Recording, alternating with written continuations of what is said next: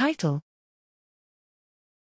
The Neural Basis of Defensive Behavior Evolution in Peromyscus Mice. Abstract: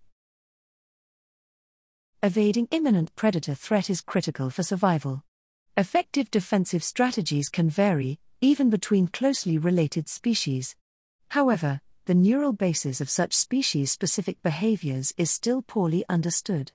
Here we find that two sister species of deer mice, genus Peromyscus, showed different responses to the same looming stimulus, P. maniculatus, which occupy densely vegetated habitats, predominantly dart to escape, while the open-field specialist, P. polionitus, pause their movement.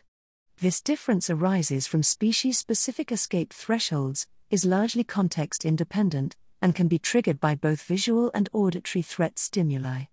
Using immunohistochemistry and electrophysiological recordings, we find that although visual threat activates the superior colliculus in both species, the role of the dorsal periaqueductal gray, PAG, in driving behavior differs. While PAG activity scales with running speed and involves both excitatory and inhibitory neurons in P. maniculatus, the PAG is largely silent in P. polionitus, even when darting is triggered. Moreover, optogenetic activation of excitatory PAG neurons reliably elicits darting behavior in P. maniculatus but not P. polionitus.